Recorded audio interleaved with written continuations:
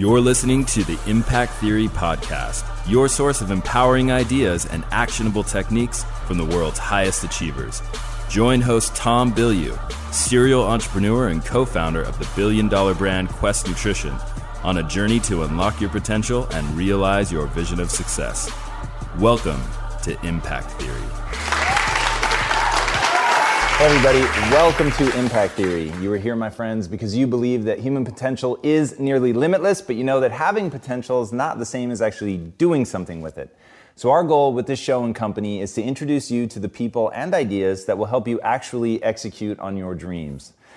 All right, today's guest is a former monk whose wisdom has truly gone viral. After finishing business school, he turned down lucrative offers from prestigious companies, shaved his head, and hit the road. For 3 years, he traveled across India, Europe, and England living as a monk, studying, meditating, and building food and shelter programs for those in need. He was definitely in love with what he was doing, but he knew that it didn't scale. So, driven by a desire to share what he was learning with as many people as possible, he re-engaged with the world and dove headfirst into learning about the tools and techniques that might allow knowledge to spread as fast as entertainment. And to that end, he joined Accenture, helping them build their digital division while learning about the forces shaping the new digital landscape. He learned fast and quickly became their #1 social media influencer in a company of 400,000 people. Along the way, he also helped advise over 150 executives on their personal brands, allowing him a very broad base with which to test his theories. And leveraging what he learned, in 2016, he launched his own Facebook page, and it exploded. In less than 12 months, his inspiring, entertaining, and highly useful videos garnered over 1 billion views, and now he has north of 2.5 million followers globally. He makes content not only for his own pages, but for places like the Huffington Post, and he has interviewed such luminaries as Tim Ferriss, Simon Sinek, Dr. Shefali, Deepak Chopra, and countless others. In the wake of his ridiculous level of success as both a content creator and digital strategist, he was named to Forbes 30 Under 30 list in 2017. The Asian Media Awards named his blog Best Blog in 2016, and he was added to National Geographic's Chasing Genius Council, for which he is now helping to source solutions to some of the world's greatest challenges. So please, help me in welcoming the urban monk himself, the man who is proving that you really can scale impact, Jay Shetty.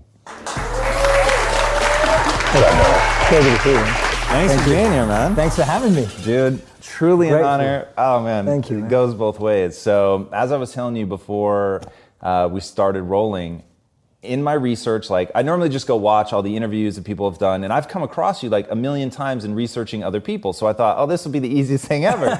This guy will have been interviewed 100 times.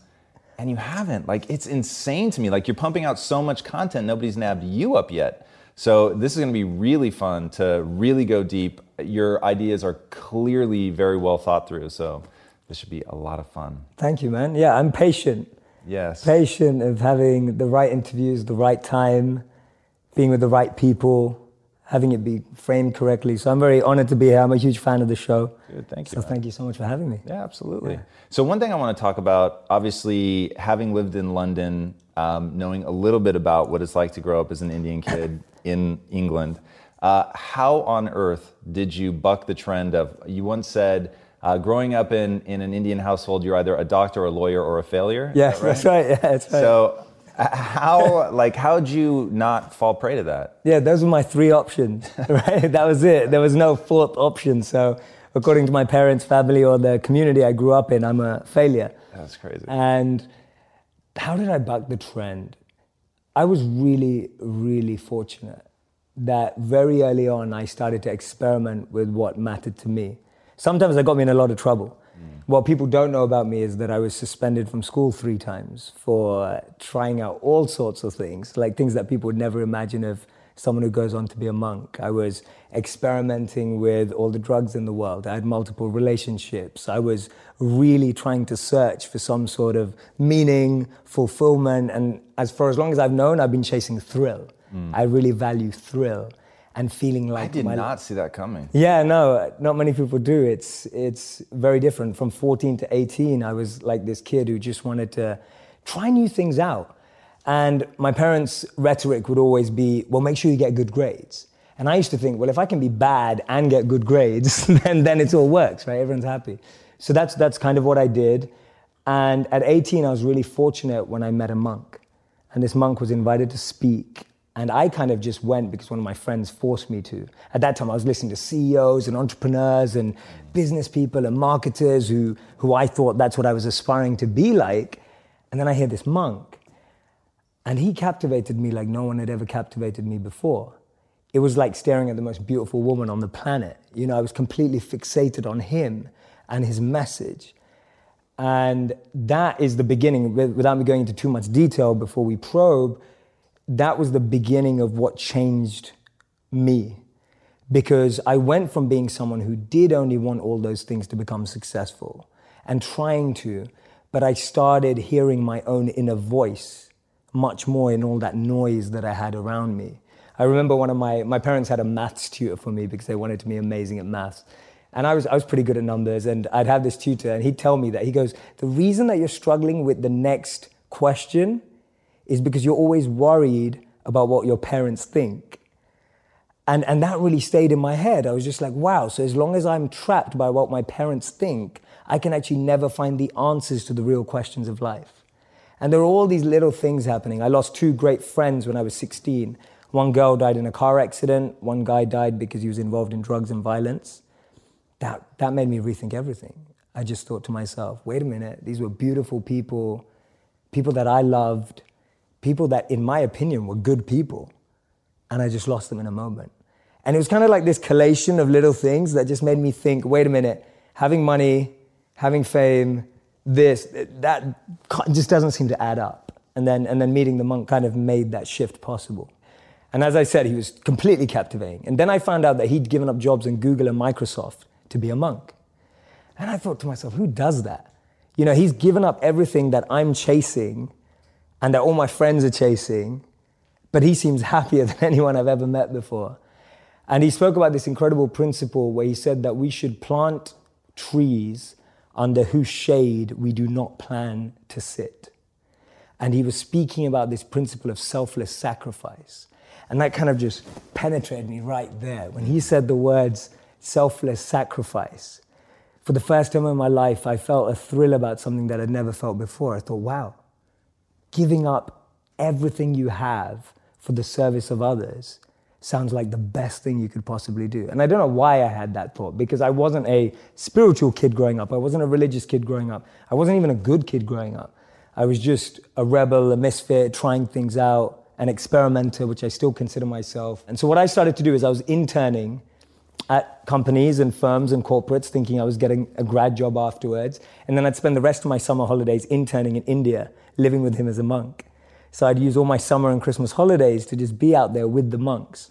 And he introduced me to another 200 to 500 monks that were just like him, just as smart, just as bright, giving up everything they had and using all their skills to make the world a better place. So I want to go back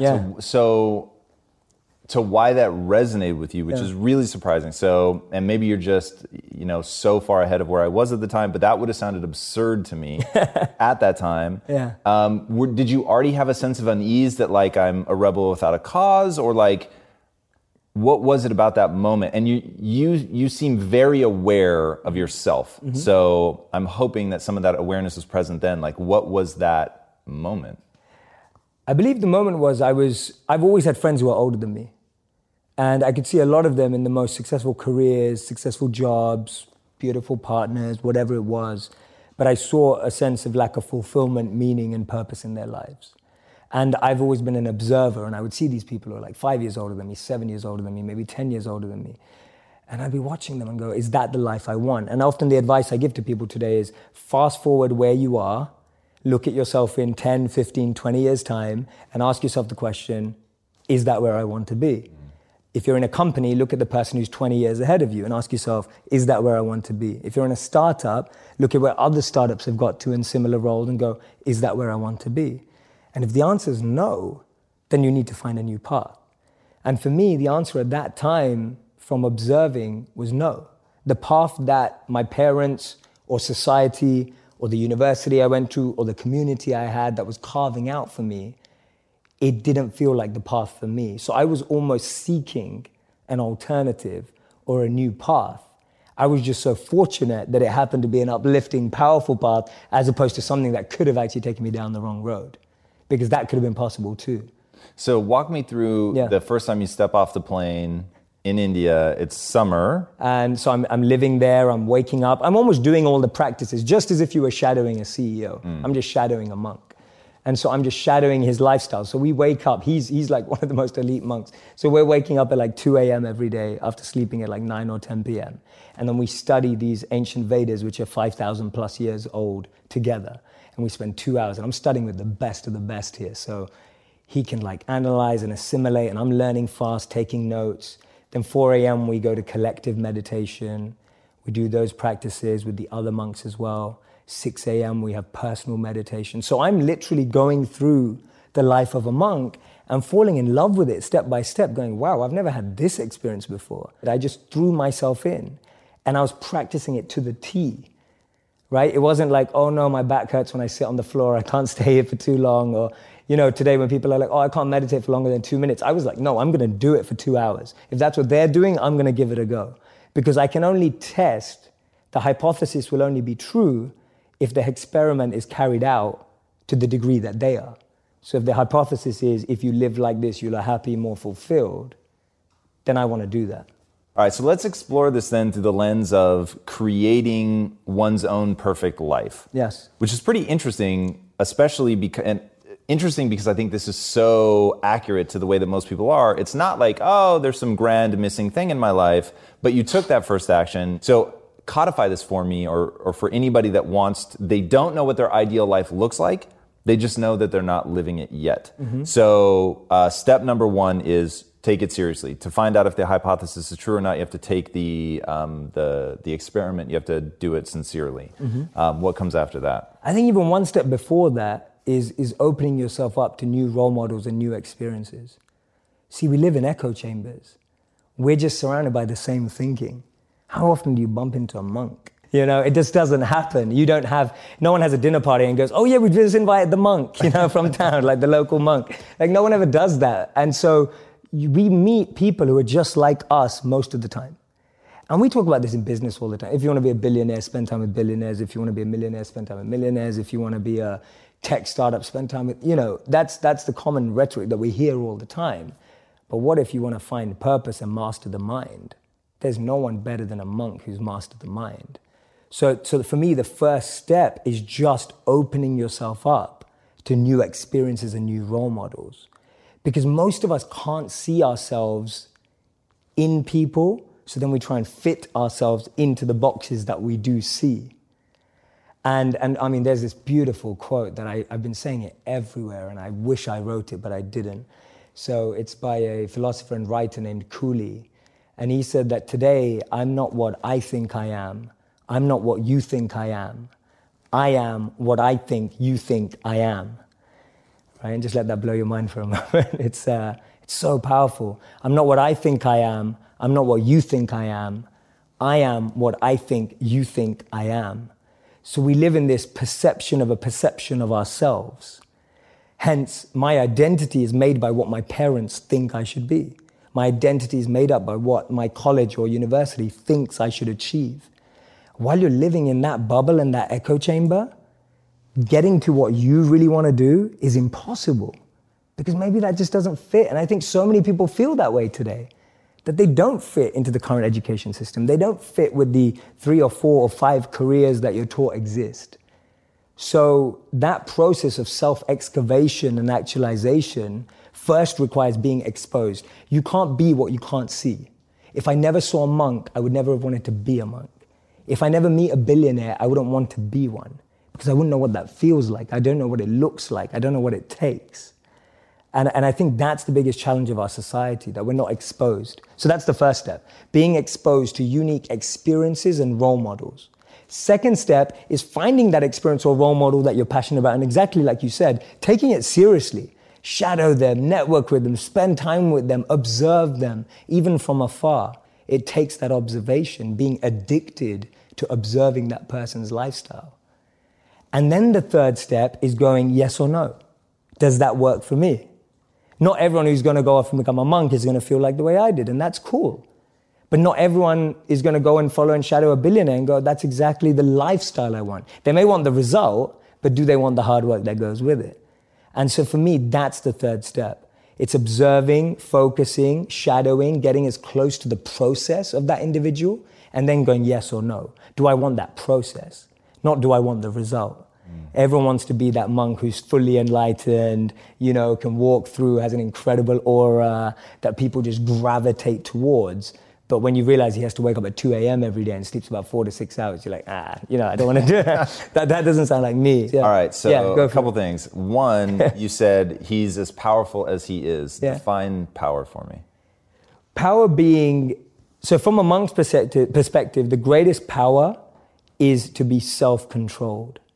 To be able to train the mind and energy to focus it exactly where you want it and when you want it to be. You are completely detached and undeterred from external ups and downs. You're able to navigate anything that seems tough, challenging, fun, excitement with the same amount of being equipoised and balanced and equanimity without being too excited in pleasure or being too depressed in pain. But knowing how to navigate every situation, to me, that's great strength and great power. I heard in one of your talks you were saying that if you look at a literal lifeline, a heartbeat, for instance, it's up and it's down, and people have this sense that something like enlightenment would be that the equanimity forever and just an even keel. And you said, but what does that resemble? It resembles a flat line when you die. Correct. So what is it like? What I love about you is you sort of went into the wilderness of being a monk, but you've brought it back to the real world.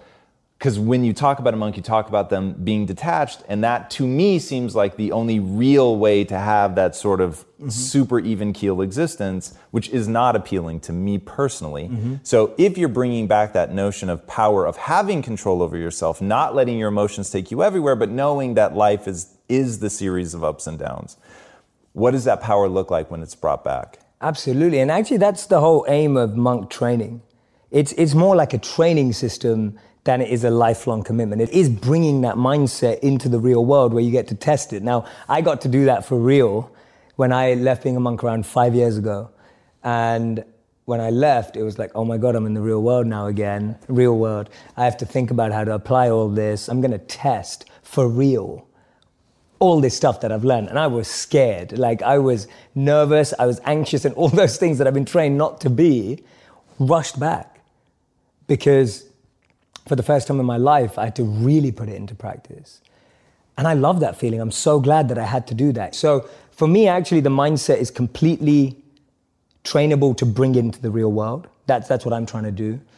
And what it allows you to do is, it allows you to gain clarity and perspective when you need it. Because you know when you can just take a bird's eye view from something. You know when you need to get close into something. You know when you need to pull back from something. There's a beautiful verse in the Bhagavad Gita that says that detachment is not that you own nothing. Detachment is that nothing owns you. And I love it, because to me that summarizes detachment in a way that it's not usually explained. Usually people see detachment as being away from everything. Actually, the greatest detachment is being close to everything and not letting it consume and own you. And that's real power, that's real strength. How many people do we know that have had fame and then that fame has ruined them?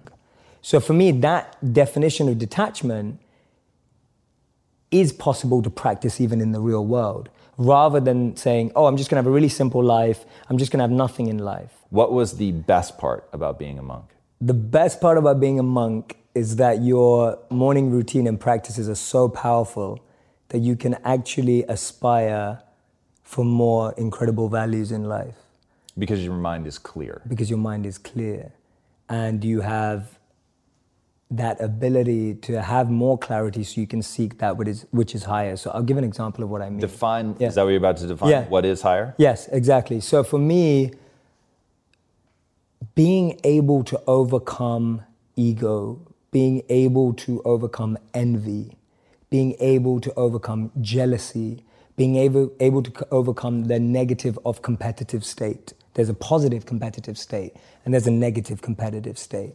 Today, when people are looking on Instagram or Facebook or YouTube, all you're looking at is, oh, she got that many likes, or he got that many likes, she got engaged, or he got married, or, oh my God, look at her body, or look at that.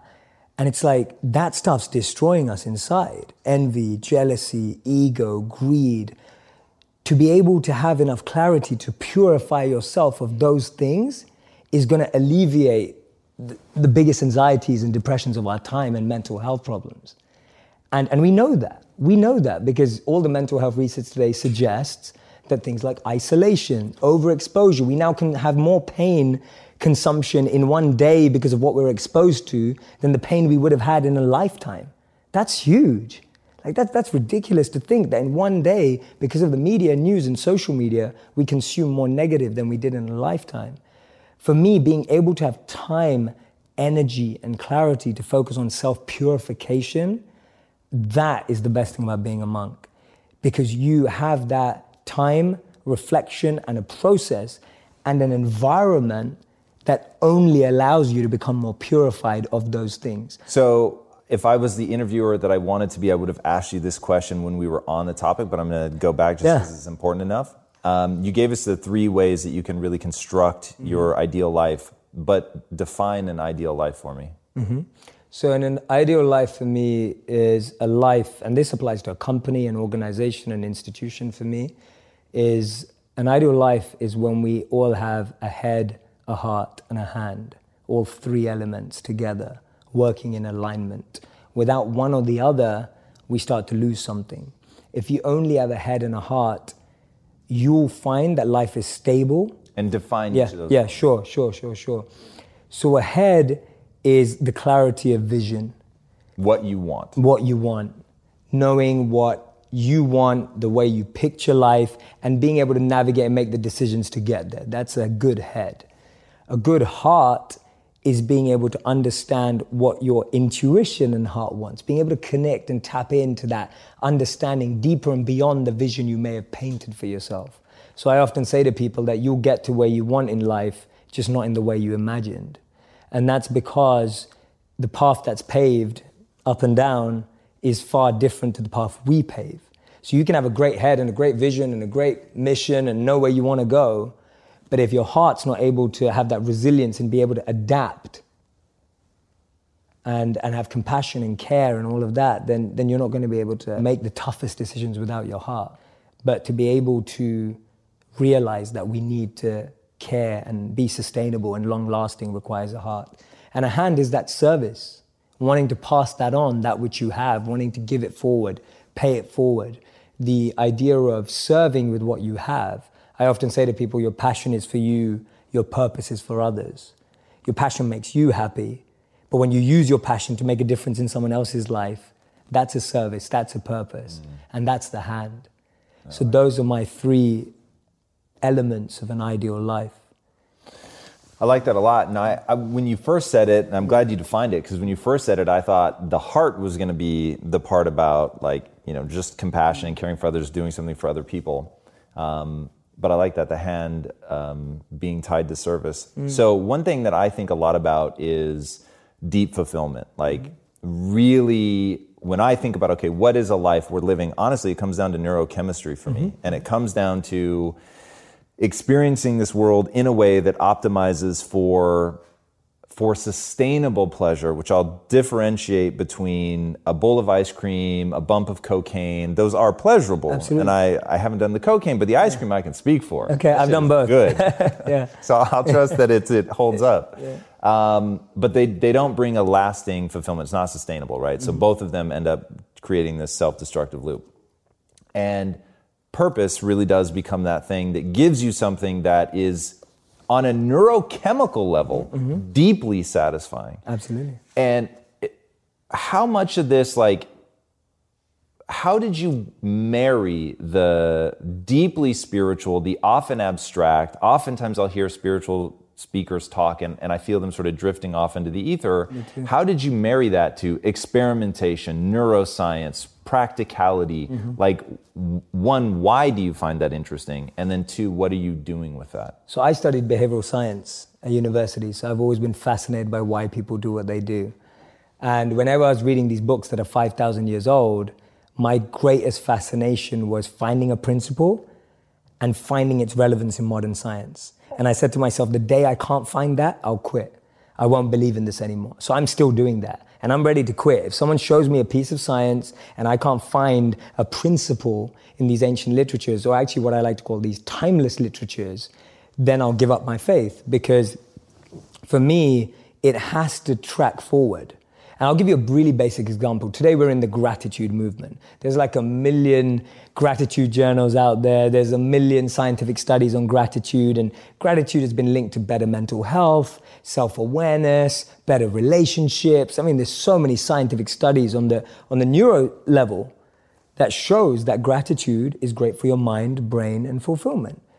Now, I look back, like gratitude is all over the timeless wisdom. One of the first things we were trained to do when we were a monk was to pay our respects to the earth for what it gives us. And you do that first thing in the morning. What is that, if not gratitude? When you wake up in the morning, you thank the earth for the food. You thank the earth for the water. You thank the earth for allowing yourself to walk. You start your day with gratitude. Today, the biggest tip on Forbes and Inc. and everything is start your day with gratitude. Like, where does it come from? It's right there. These things are old. So I get fascinated. I'm intrigued by the parallels and patterns because it saves you time.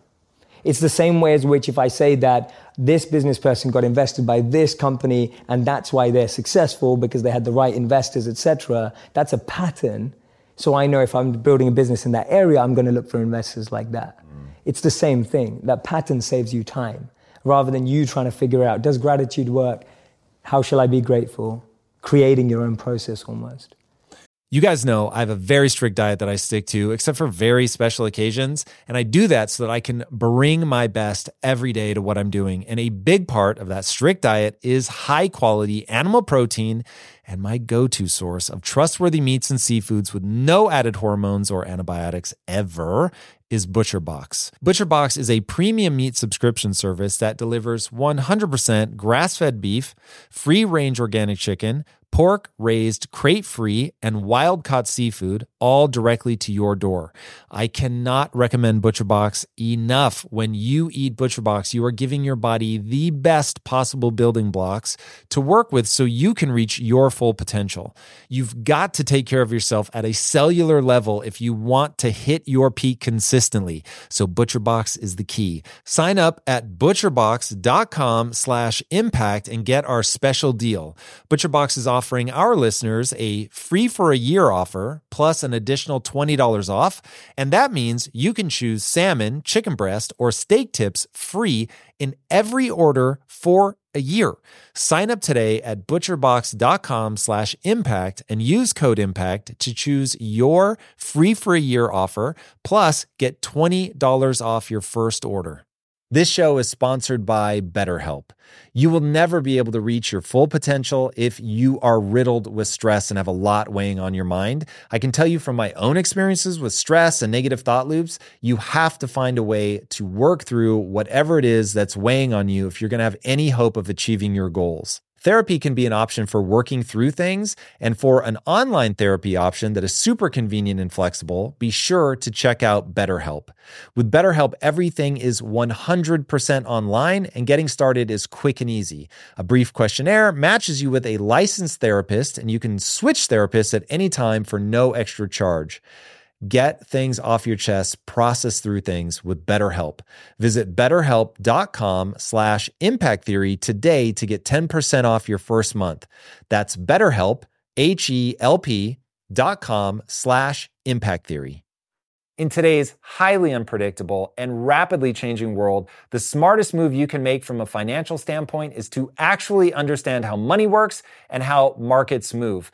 Because if you want to have any chance of investing your money wisely and growing your financial portfolio, you have to make a profit. And the only way that you're going to do that is either by setting and forgetting or actually understanding what's going on at a macro level. So whether you're a seasoned investor or someone looking for extra guidance, today's sponsor, Yahoo Finance, has got you covered with all the tools, data, and news that you need in one place to grow your knowledge base around what is happening in the world of finance and to make sure that you have the right goals and you're executing well. Yahoo Finance makes it easy to consolidate your accounts so you can effectively and efficiently manage your entire portfolio. Personally, I love how straightforward their platform is to use. It is very simple to get the information that I need, and Impact Theory's own chief financial officer is exactly the same, spending time helping me frame exactly what is going on from a global perspective so that I'm making the smartest decisions that I can. I definitely recommend that you check out Yahoo Finance for comprehensive financial news and analysis. Visit the incredible brand that so many great investors use at yahoofinance.com. It's the #1 financial destination, yahoofinance.com. Once again, guys, head there now, yahoofinance.com. It's really interesting. Life has taught me to stop believing everything I think. And the way that it's taught me that is by relentlessly punishing me every time I overinvest in being right. And I remember when my wife and I first got together, she used to get chest infections all the time. And she told me it's because of the AC. And I was like, that doesn't make sense. And she was like, no, my grandmother used to just swear up and down, if you're hot and you stand in front of a fan, that you're gonna get sick. And I was like, that is the biggest load of crap I've ever heard in my life. That does not make sense. Getting sick comes from either bacteria or virus. It's that simple. And she was like, I'm just saying this. My grandma always said, and it seems true to me. And I was just like, oh God, this is exhausting. And then one time, I went to a doctor and I was like, yeah, and my wife is crazy and thinks that when you're hot, if you stand in front of AC, it'll make you sick. And he goes, oh yeah, she's right. And I was like, hold on. And he was like, well, she's sort of right. He's like, this is what's happening. You have a mucus layer membrane in your throat it keeps it moist, keeps germs from being able to break through the barrier, and so they get trapped, they go to your stomach, they're killed by the acid or whatever. And he said, but if you get a crack in that, then the bacteria or virus can actually get into your bloodstream, and that's how you get sick. And it's just drying her throat out. And I was like, whoa. And it was one of those moments where I was like, how many wives' tales are true? Directionally. They're not accurate, but they're true, if you see what I mean. Yes. And so that's how I think when you think of a book that's lasted as long as it has, and I know you and I, we've never talked about this, but we share a real fascination for storytelling. Yes. Because it's a way to convey an idea that resonates emotionally and allows people to carry it on and pass it on. And obviously this all starts long before we have science and can prove any of this, but we see the patterns. We need a way to encapsulate the pattern. We encapsulate it in a story. The story is in and of itself totally fake. But now in a modern context, we're getting lost in that the story is fake, even though the take-home message is incredibly powerful. Yes. And so it's the classic story, right? The more you learn, the less you realize you know. And just as I've gotten older and really started to understand this stuff and read as much as I do, and quite frankly, live and suffer and go through things, like my wife having microbiome issues, and at first thinking all of her descriptions make absolutely no sense, and then you stop passing a judgment on it and start saying, what if everything she's saying is actually true? How would we treat it then, right? Absolutely. And so there is something really fascinating there. Now, I find myself, I'm way more emotionally drawn to the science, because when I can picture it, I have a much easier time doing something about it. So when you were talking about the things that you learned from meditation, I've gotten tremendous value out of meditation, but it's nothing like what you've learned. So for me, it was once I understood that diaphragm breathing made sense because it triggers the parasympathetic nervous system, then because I understood it, was the understanding becomes a force multiplier. Absolutely. All right, let's talk about behavioral science, self-awareness, watching your content, have you ever looked at how much content you've put out? No. It's a lot, dude. When you search your name, to go, because I normally try to watch basically everything, and I was like, I give up. It's really incredible. And going through that stuff, it seems really clear to me that you have massive self-awareness. And what would you say, is there a process for people to gain more self-awareness? And then what are, from a behavioral, just human behavior level, what are things that trip up the average person? The first answer, I'm a huge fan of the book Thinking Fast and Slow. I don't know if you've read it. Yeah, it's a great book, because for me it's got a really close pattern connection again to what I studied. So just understanding System 1 and System 2, if anyone watching hasn't read it, I highly recommend it. just being able to differentiate between system 1 and system 2, as Daniel Kahneman calls it, in the Vedic philosophy would be called differentiating between the mind and the intelligence.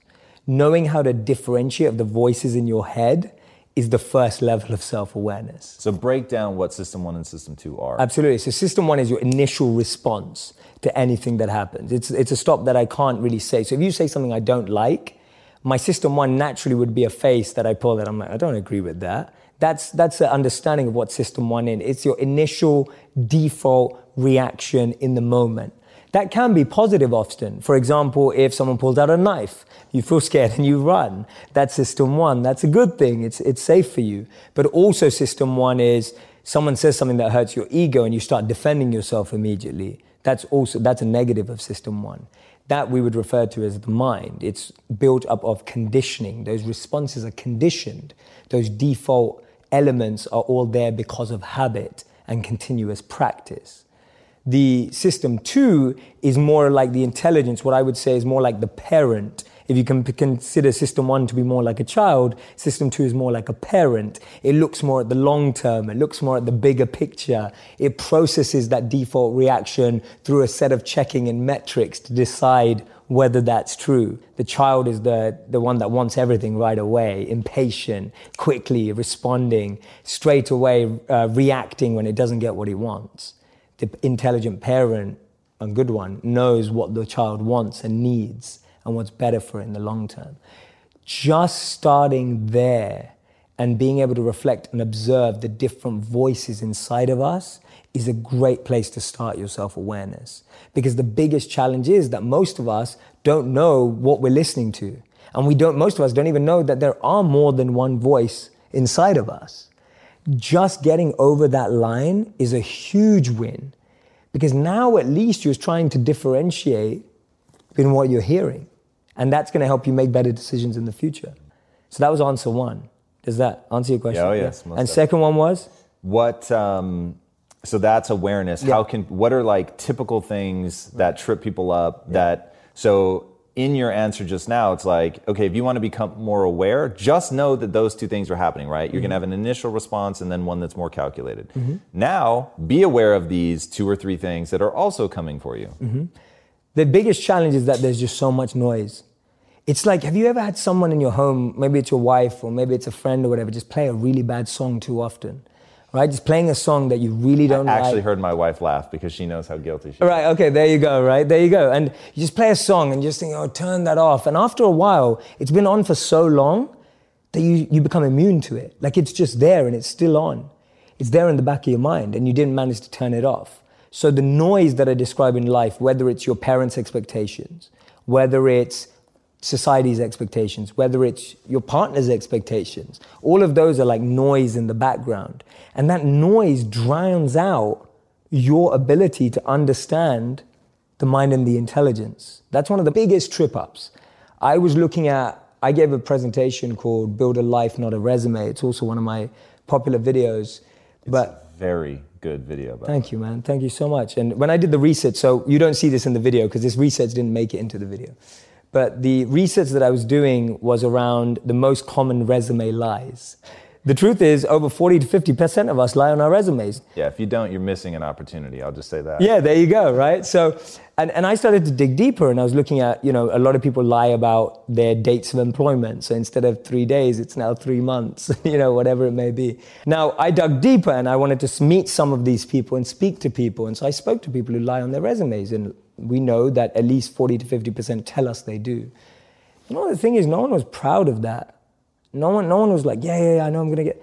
Really what it came down to is we're really insecure about our own abilities. Really what it came down to is we're not confident about what we have to offer. What it came down to is a lack of self-awareness. What it came down to is a lack of understanding. What am I good at? What am I passionate about? What am I bringing to the table? That's what people were really worried about. They were worried about the job, but when you dug beneath the surface, the real behavioral trait that was coming out was insecurity and being unconfident about one's potential. That tells us a lot. That indicates a lot about human behavior and human nature. That the noise from outside makes us want to fit into a container. And that stops us from differentiating between what is my mind saying and what is my intelligence saying. And what happens is that noise becomes your voice. So that noise becomes what you think is what you're saying. And most people don't realize that until 10, 20, 30 years down the line. How the hell do you like figure out, so your analogy is great. So the song's on, you don't even realize it's there anymore. It becomes total white noise. You're oblivious to it. In fact, you'll only notice it if it gets turned off. Correct. So how do they identify that? Like, do you have a process for that? How do you hear the thing that you no longer hear so that you can shut it off? Yeah, absolutely. One of the biggest ones, and we say this all the time, but it applies mostly to this, is switching your association. Is switching association to what? The people that you hang out with, okay. right? It's like changing your circle. Because if you're only hearing the same thing from that circle, the only way to turn it off without you having to do mass amounts of reflection is changing your circle, where you start hearing. We all ultimately find the things we want to hear, right? We know that.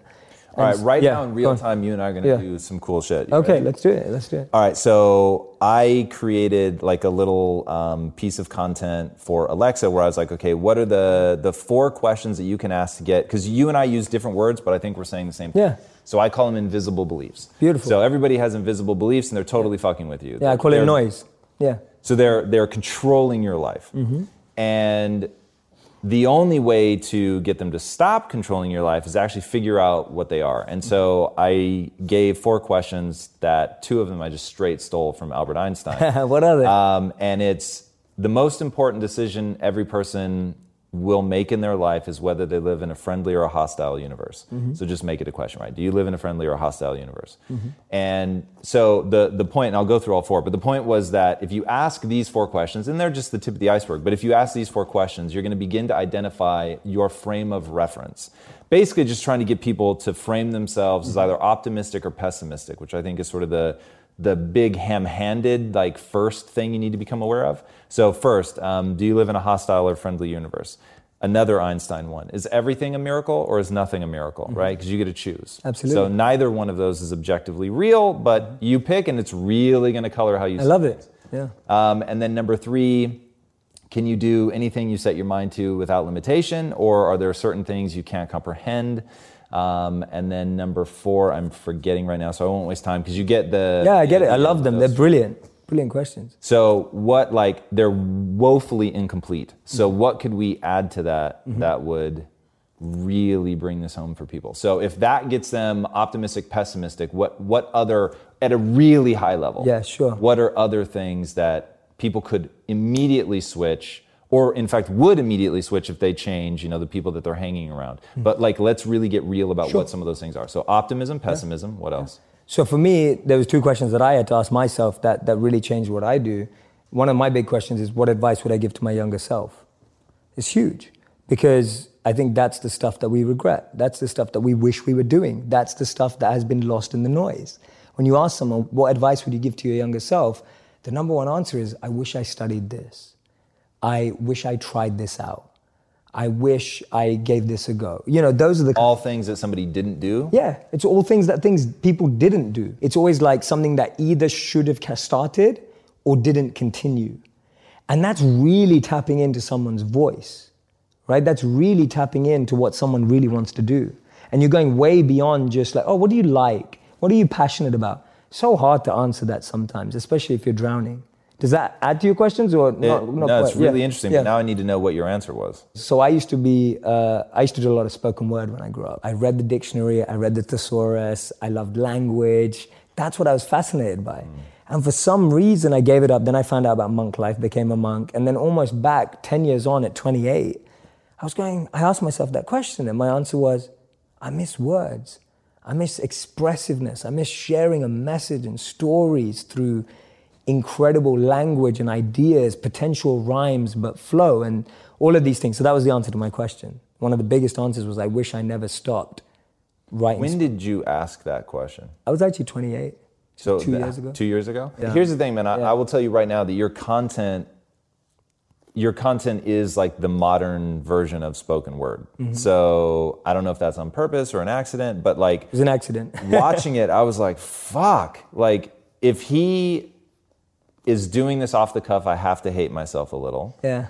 And if he's writing it down, he performs it so well that it feels off the cuff. But the answer's birth. Very impressive. Thank you, man. You're so kind. I'm genuinely touched coming from you. No, here's the thing. Like, look, and I love giving compliments when they're real, but more importantly, you compliment the thing that you want to reinforce in somebody. So you've got a mission, I find it very interesting, which is, can we make knowledge, my word, I don't remember what word you used. Wisdom. Wisdom, perfect. So can we make wisdom spread as far and as fast as entertainment, which is so similar to what I'm trying to change people's beliefs through entertainment. So I recognized the kindred soul right away. And then just watching the content, I'm like, whoa, like I'm not surprised the number of views that you've gotten, because songs work because they make you feel an emotion, but they also tap into whatever it is about humans, whatever it is that we convey through rhythm.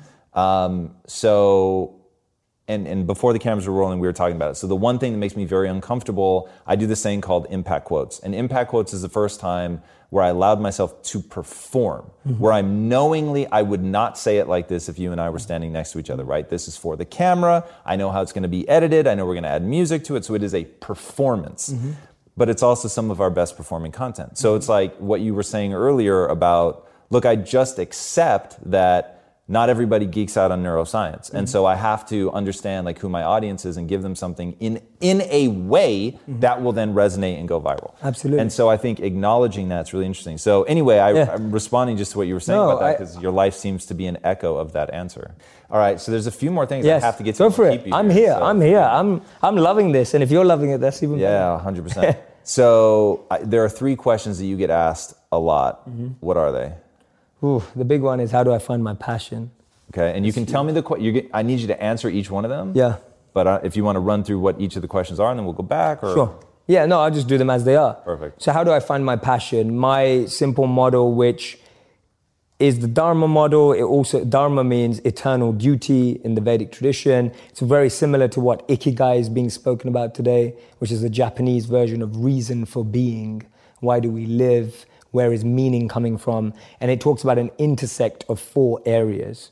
What am I good at? What do I love? What does the world need? And how do I get paid for it? To me, those 4 help you unlock your passion. When you find the intersect across all of those 4, you're making your passion your purpose. You'll unlock your passion, you'll find your purpose. This is path 1. There's 2 paths. Path 1, I find my skill set and I engage it to help other people and become better at it. So I'm becoming better at what I'm good at, and I'm using it to help other people because I'm aware of what I'm quite good at. And I know what knowledge I have, what skills I have. I have some self-awareness. The other path that people often miss is actually I just start serving people. I just start helping people, and I start to notice what I enjoy about that and what I'm good at helping people with. So that's Gandhi's part. Gandhi said that you find yourself when you lose yourself in the service of others. So for me, those are the 2 paths of how do I find my passion, and finding the intersect between those 4 areas. Love that. And the second one is, Jay, my relationship's falling apart. I get asked that all the time. So the answer to that is much harder. It's harder to summarize it, but I always start with self-actualization, that the problem is we have a list for the one that we want, and we don't have a list for what we need to become. And I don't mean become to attract, I mean become to just be. To just get to understand yourself. You don't know what you need in your life until you figure out who you are. And so I find too many people rush into relationships without really recognizing and being fully aware of what they need from a relationship. So it all comes back to, how aware are you? How much understanding do you have of yourself and what you need and what you want? That's my best advice for a relationship in like a minute. And then the third question I mostly get asked is, Jay, what do you read? Like, what are your favorite books? Because it seems you read a lot. What are your top 3 books? They're not groundbreaking in the sense that people may not be like, oh my God, that's the best book I've ever read. For me, they changed my life. So that's where I'm coming at a point from. I love Start With Why by Simon Sinek. And not because I applied it to businesses, because I applied it to my life. And even today, I'm constantly refining my why. That's all I do every day. My deepest morning routine and practice is to refine why I do what I do. It's so easy for me to now do it for money. It's so easy for me to now do it for followers. It's so easy for me to now do it for fame. And every day I have to refine that. Because I know, having lived as a monk and what I practice, that if those become what I want, then I'll forget who I need to be. So my daily practice and my daily routine is refining my intention, which in modern language is why. So for me, Simon's book helped me do that. The Bhagavad Gita, which I would love to do for Vedic knowledge, what Ryan's done for Stoicism. And the Bhagavad Gita, over 5,000 years old. And that book really exemplifies human challenge. Third book, I'd say this one's going to be hard because it's the last one. Let me think.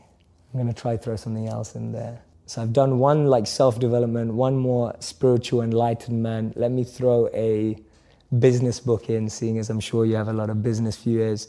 I love the book Exponential Organizations. I don't know if you read it. It's by Salim Ismail and the Singularity University.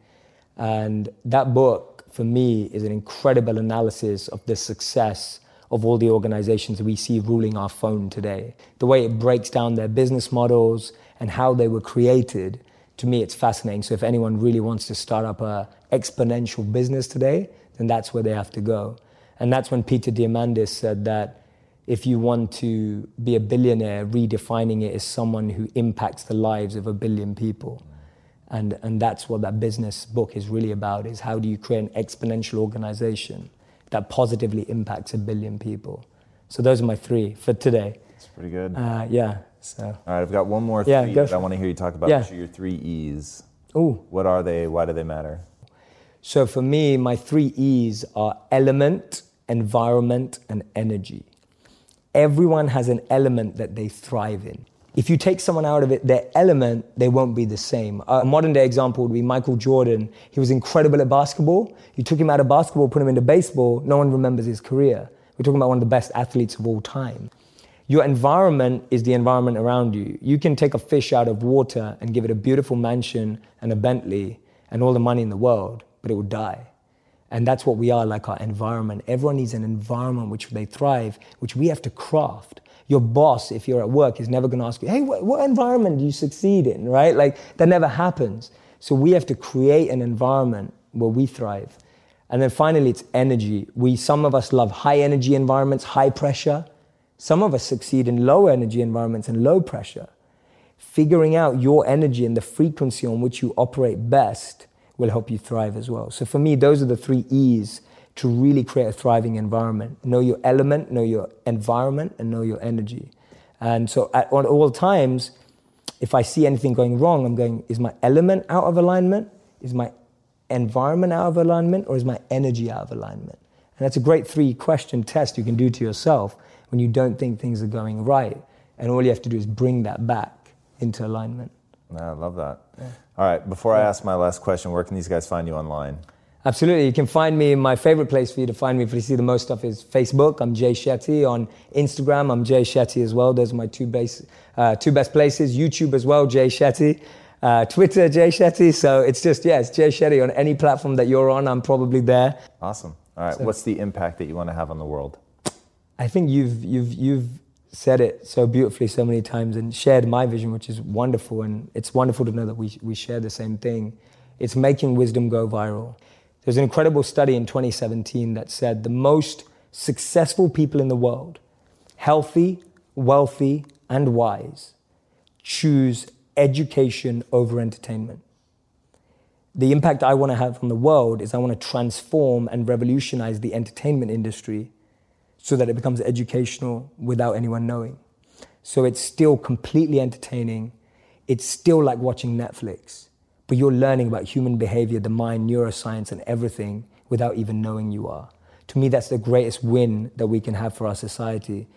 How many people are going to quit watching Netflix and reading a book every night? I don't know. But if we can make that book come to life on Netflix, that's going to change the world, because that's what people are going to consume. So for so long, media has been used to numb people, to switch people off. If we can use it to excite, elevate, enlighten people, not by like the cheesy way of like, oh, let's follow someone through their journey of enlightenment. It's not like that kind of stuff. I mean, like really entertaining programming where you can learn by being entertained at the same time. If I can do that by changing the most powerful industry in the world, then I will feel that I've had somewhat of an impact. Because that way I think we'll reach the world without having to get everyone to change their habits too much. My thing is, how do we meet people where they are and really deliver a message and a powerful expression of love? And to me, that's the highest form of compassion. The highest form of empathy, love, and compassion is to meet people where they already are, rather than expecting them to change. And yeah, that's the impact I'd like to have on the world. So fingers crossed. With your help, with the help of everyone who's watching, you know, it's going to be a team effort. I can't do it on my own. I'm not expecting to. But yeah, that's the impact I'd like to have on the world. That's awesome, man. Thank you so much for being on the show. It was incredible. Oh, thank you, man. Thank you. All right. Guys, I'm telling you, when you look at a tribe of people, everybody has different roles, and there's always somebody whose job it is to go out, to experience the world, to bring back the wisdom in a form that has been digested and made easy for other people to take away.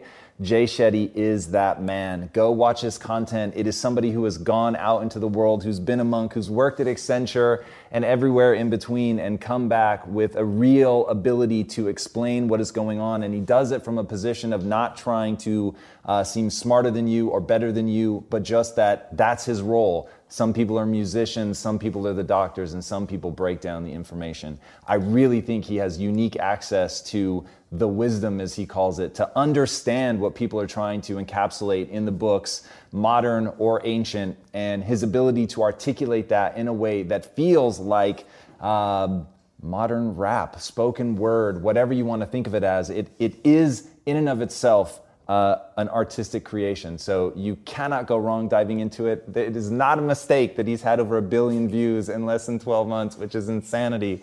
So go check his stuff out. Hit him up, ask him questions, keep an eye, because I think he's going to be one of the greats at really digesting that information and really helping wisdom go viral. All right, guys, if you haven't already, be sure to subscribe. And until next time, my friends, be legendary. Take care. Thank you so much. Hey everybody, thank you so much for watching and being a part of this community. If you haven't already, be sure to subscribe. You're going to get weekly videos on building a growth mindset, cultivating grit, and unlocking your full potential.